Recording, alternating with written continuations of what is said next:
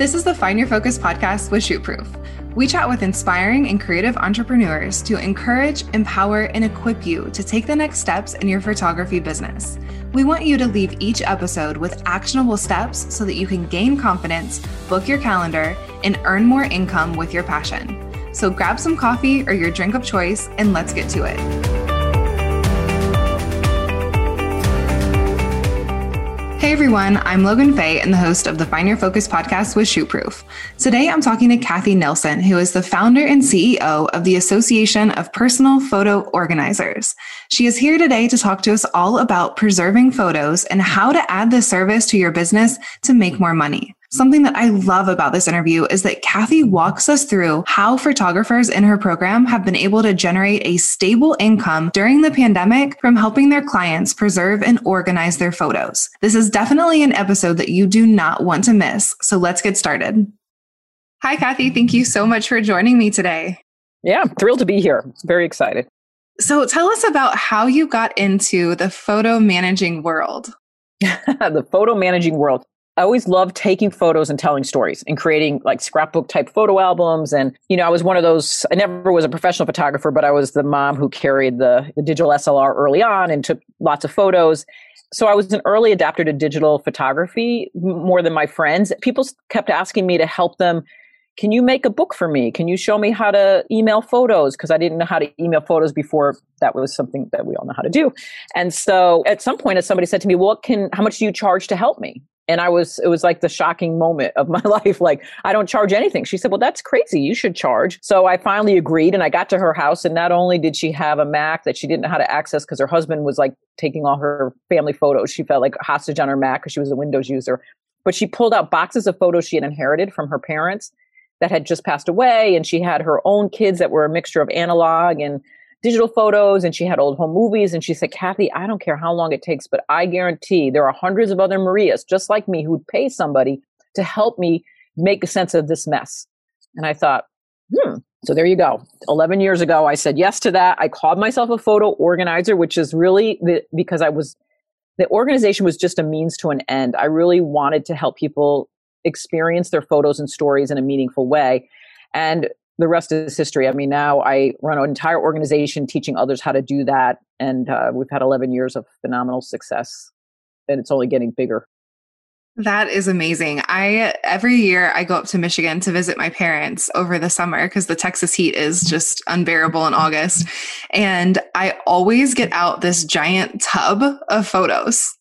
And they are not organized whatsoever. So I am so interested in what you have to talk to us about today. So let's start with what services do you offer for professional photographers?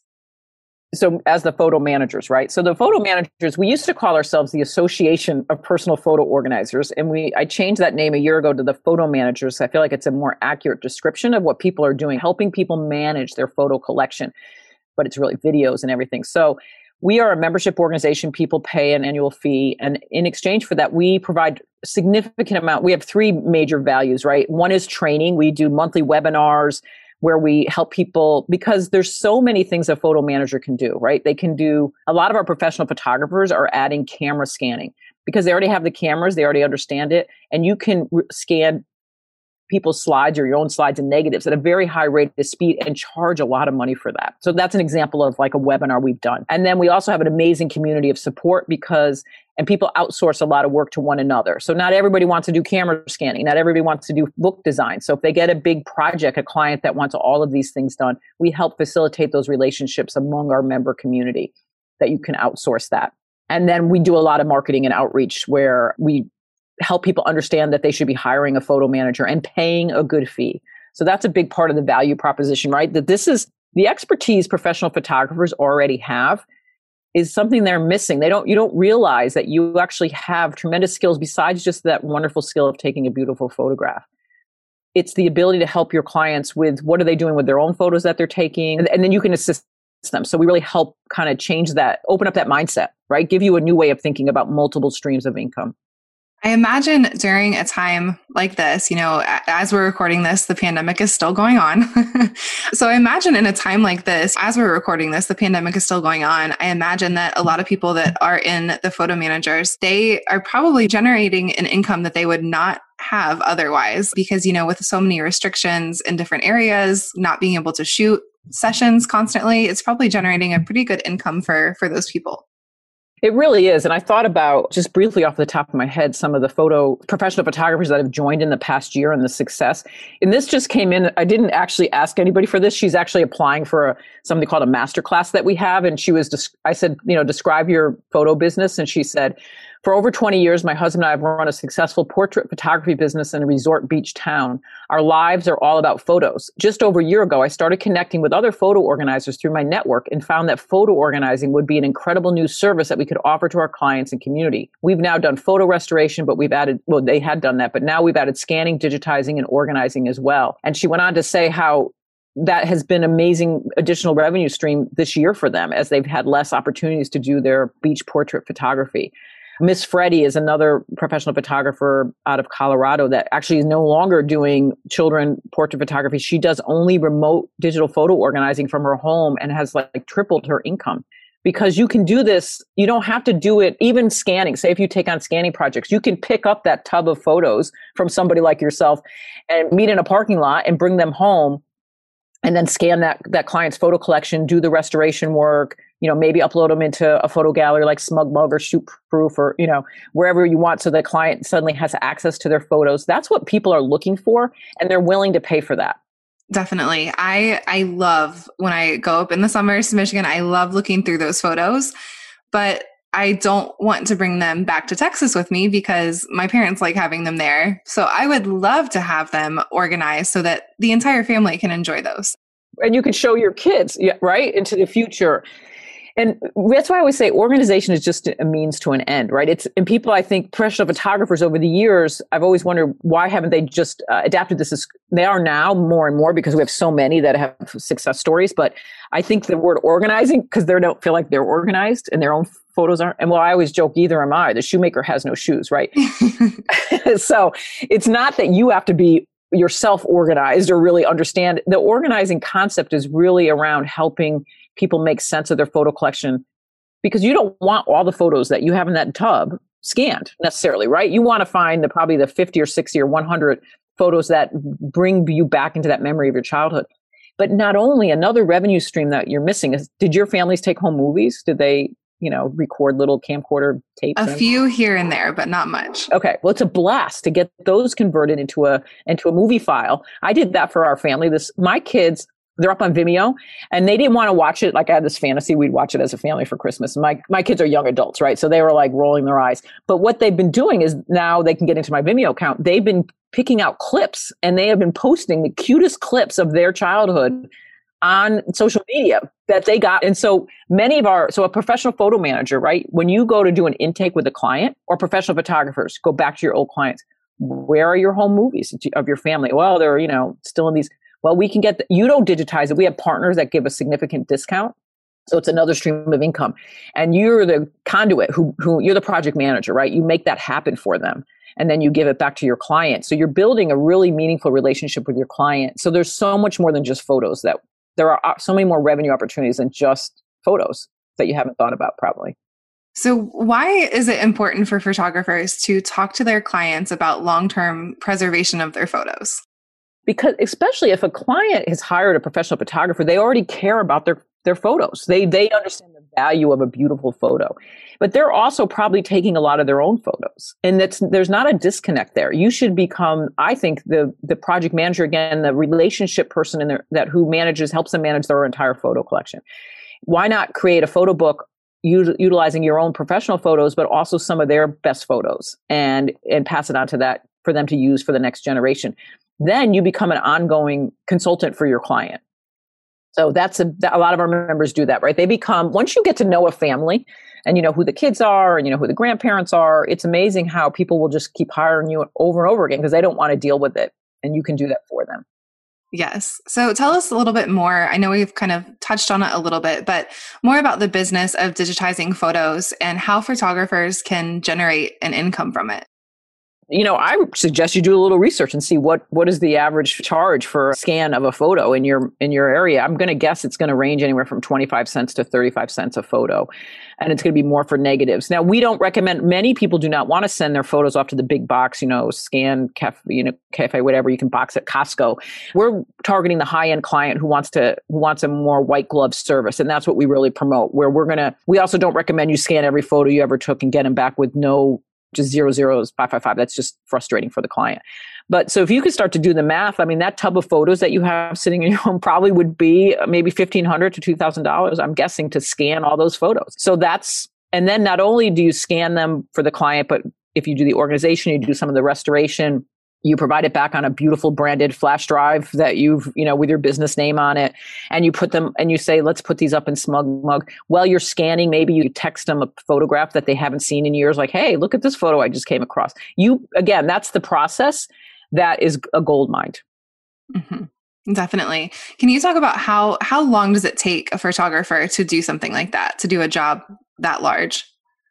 Just so our listeners have an idea. Yeah, right now there's a number of, the biggest investment would be in the right scanners.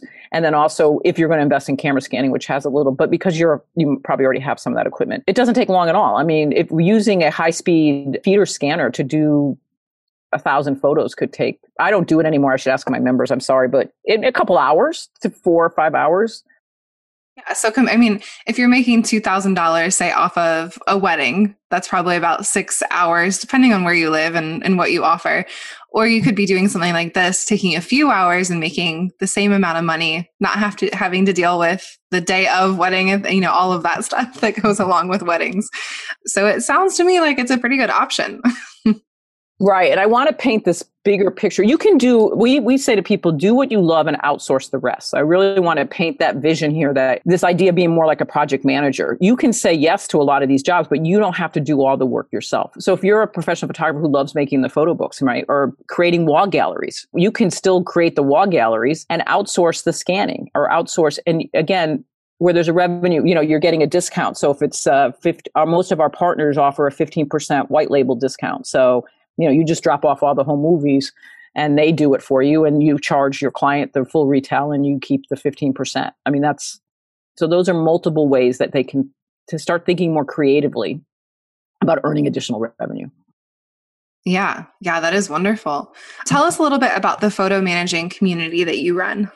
So we have over 700 members. We are growing all over the world. We're in Brazil. We have a whole group in the Netherlands who have translated my website into Dutch. We are in Australia, the UK. But so again, we're made up of professional photographers, professional organizers, librarians. People always say, if you love photos and you love stories, then we're the community for you. We have a very, very active private members only Facebook group where people run into trouble. So Paul Aronson, who is actually a professional photographer, Blue Water Imaging, he's in Westport, Connecticut. He's kind of our Mac guru, go-to guy.